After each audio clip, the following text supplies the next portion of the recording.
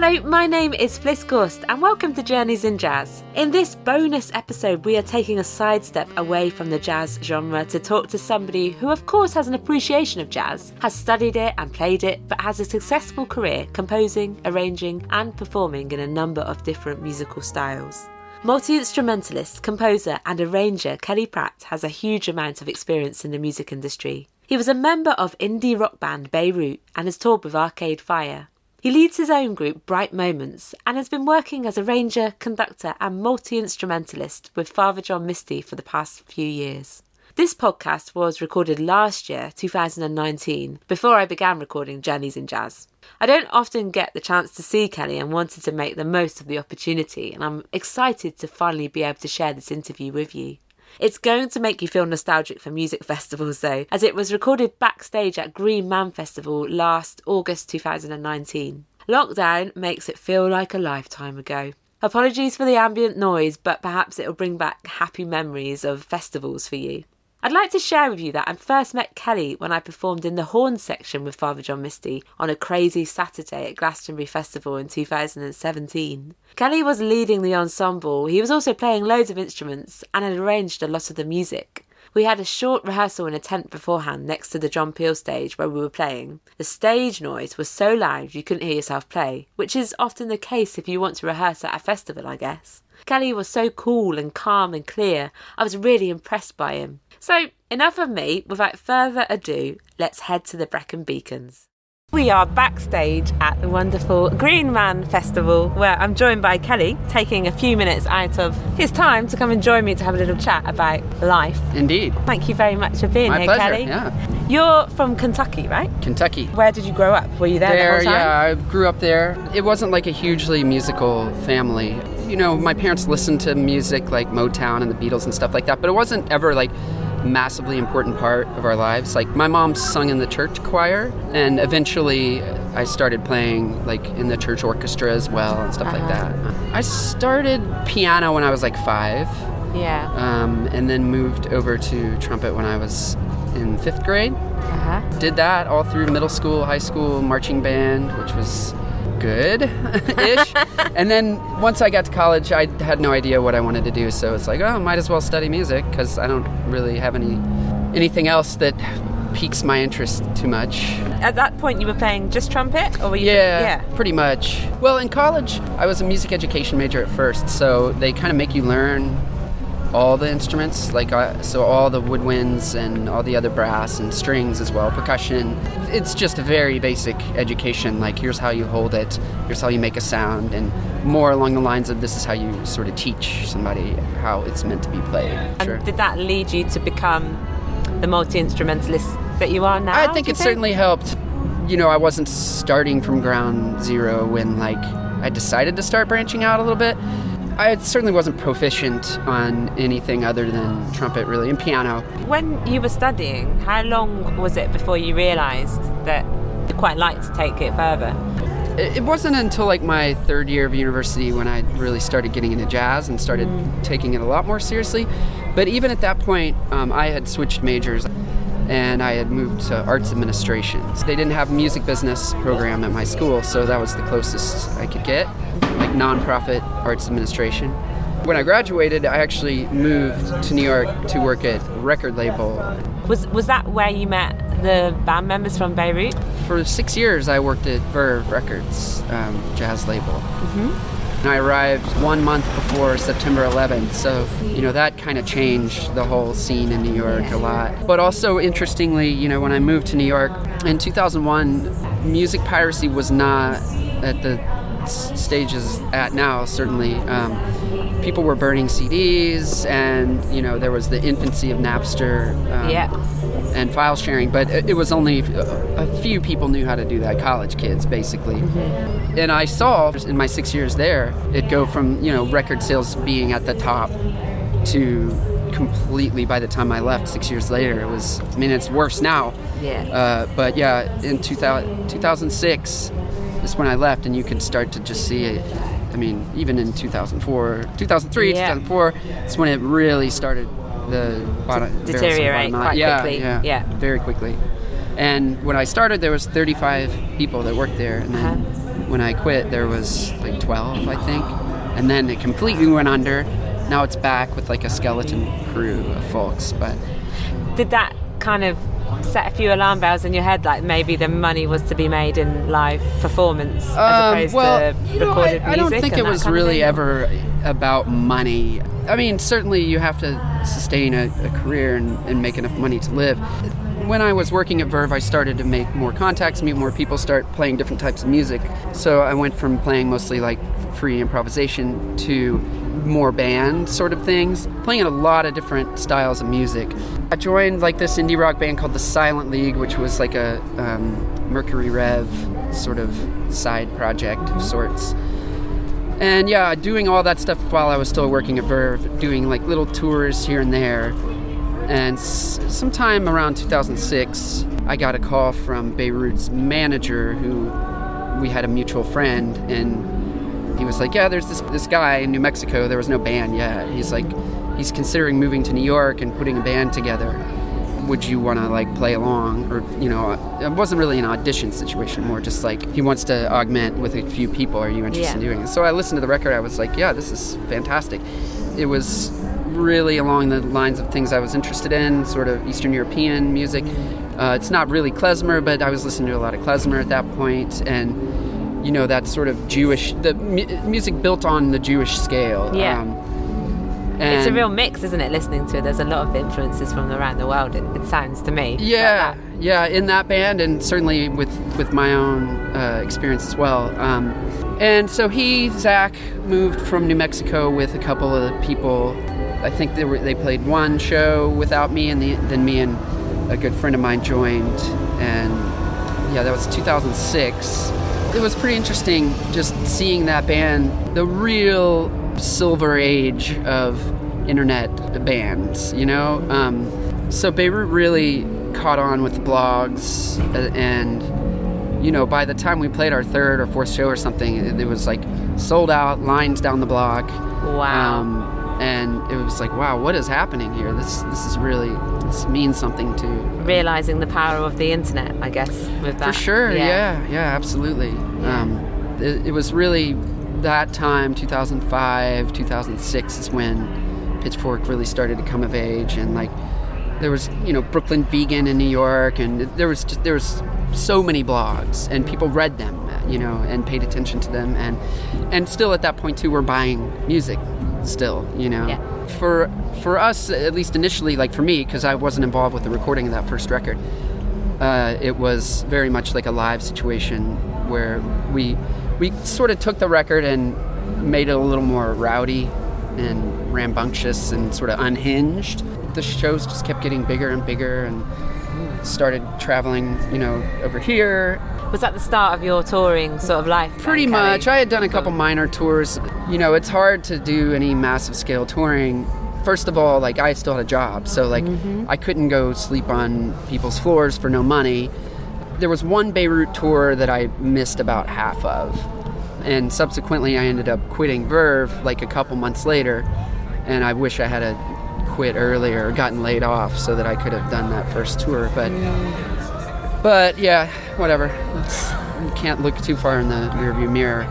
But you were there, you did it. You did it and for quite some time as well. You were a big so part what of that happened band, really was around the end of 2006, there was a really large round of layoffs at Verve, and this was right around the time of the first Beirut tour. And that tour actually ended up it didn't get canceled, but Zach canceled a bunch of the dates on that tour, our first like Euro tour. Right around that time of the layoffs, I was considering like, well, maybe I should just leave the job and then go on tour, because I'm starting to get a little bit bigger and start to make a little bit more money. But then after we canceled those dates, I was like, no, I'm not going to do that. I'll stick it out here for as long as I can at the record label. Arcade Fire, who I was friends with a few of them, just happened to send me an email right after that tour ended. Yeah. He was like, hey, can you recommend somebody that would want to play trumpet with us on this tour? And I was like, well, I'll recommend myself. Perfect. I would love to do that. And around this time as well, I was starting to branch out more and play different instruments. Like with Beirut, I was doing like French horn and euphonium. Started very much with like brass. ukulele and stuff like that. And so with Arcade Fire, I joined them for the Neon Bible tour, which was a couple years, year and a half. And I quit Verve at that point because it was, the timing just happened to be so perfect, because if that big round of layoffs hadn't happened, I probably, would have maybe thought twice about it. But at that point, it was like, this is not really going anywhere, this label thing. That's it. And it sounds like those were big opportunities. Yeah, that's certainly, it was a huge tour. It was like a 1.5 or 2-year commitment. Enough money to where I could quit the day job. At this point also, like, session work was starting to happen more, and more gigs in New York, like, especially at this time, like, way more than I am now. I was, like, really busy in New York. Like, every night I had, like, a recording session or a gig or something. There was a lot of projects happening that I was involved with. That subsequently sort of toned down a little bit after I started touring more, because people forget that you're around, a local, and when you're gone, you don't do any of that stuff. It's kind of changed now. I keep like a mobile recording rig with me at all times, so if somebody has something that they need done, I can do it on tour. Oh, great. In all of the bands we've talked about so far, you've done some arranging work, right? You've arranged... Arcade Fire I didn't do too much arranging with. There were songs that didn't have horns on them, so Colin Stetson, who was the other horn player at the time, and I worked out sort of our own parts. I wouldn't call it like massive arranging, more just try and figure out your own parts. Yeah. I was doing arranging for other people and writing my own stuff, but I never really did massive arrangements for Arcade Fire. Once I got back involved with Beirut at the end of that cycle of Neon Bible, I did a lot more arranging for Beirut at that time, like for the records and for live stuff. Like we did a few shows with like orchestra, and like we would do shows where we augmented with a string quartet or like, a bunch of different brass players or something. And is that a skill that you taught yourself, or is it a skill that you No, sort I of studied it in school college? for sure. Yeah. Orchestration and arranging and counterpoint and composition. Like I took all that stuff in school. Arranging for indie rock or whatever, any sort of popular music, it's mostly what I've done. It involves, it's totally different obviously than orchestral arranging. You're really complementing the guitars and whatever vocals rather than taking center stage. Well, you've been on tour now with a lot of different bands. Currently with Father John Misty. Yeah. Often. Yeah. In and out of numerous locations, flying all over the world. How do you make touring life work for you? It must take its toll on your health. Yeah, it does. This tour's I've been really bad. But we just did a tour in the States in June where like I ran every day, like Amazing. 3 or 4 miles. And it's actually really easy to eat healthy it's easy to eat really bad on tour. If you're not like playing bars, sleeping on people's floors, which I don't think I would do that right now at this point anyways, but you don't need if you're staying in good hotels and you're playing in decent spots, like the food, you're going to have options to eat healthily. Do you find you get into a routine with it? Oh, yeah. If you're on like a Euro festival run, it's way harder to stay healthy and run and eat healthy and get sleep, I find it a little bit easier in the States. When I'm over here, it's usually like a festival tour or something. Yeah. Those are just harder. And you start off like a tour with no sleep because you're taking a red eye. That's it. I don't find it too hard to keep it straight on tour. Maybe great. drink a little too much, but... Don't we all? Yeah.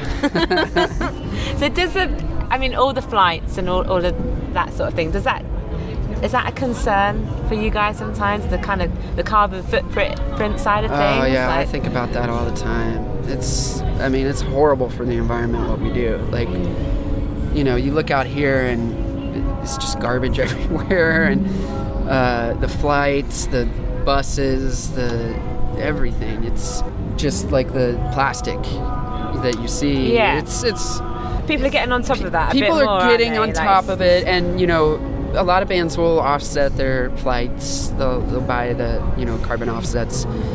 Touring in a bus is like somewhat eco-friendly, I suppose. 12, 15 people in there or whatever. But you run the risk of being hypocritical, especially, I'm not saying Josh runs the risk of being hypocritical. His lyrics very much address the issues that we face today, climate change being one.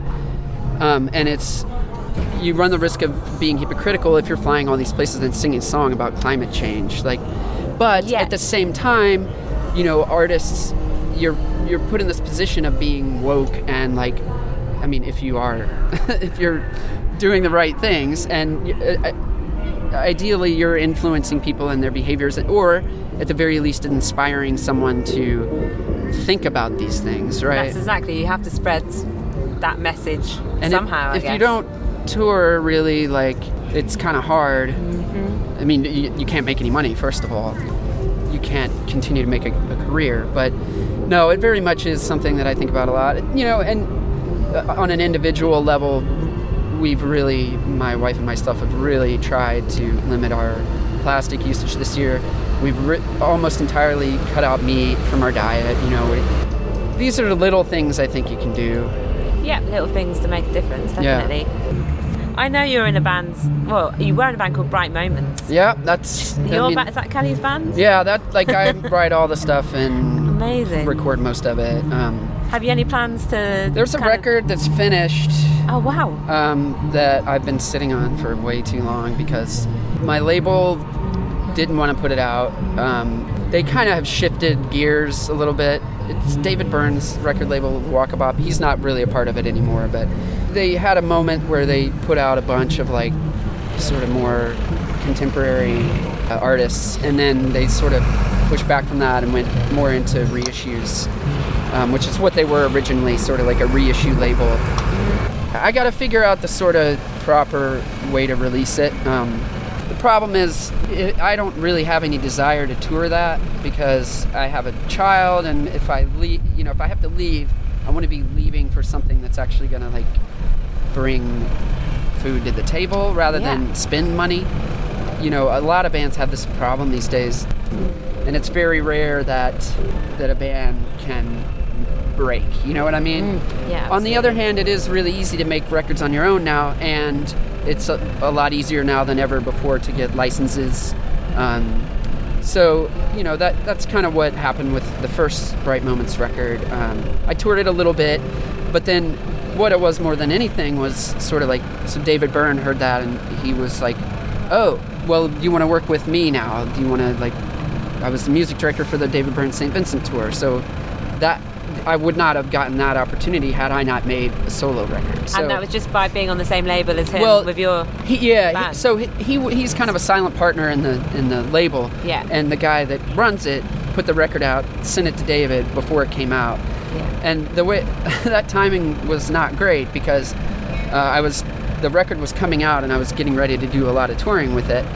And then David was like, oh, do you want to join this band for the next 2 years? So do I say no to David Byrne and Annie and focus on my project that may or may not do anything, or go work with an idol, two idols of mine, It was a pretty easy decision.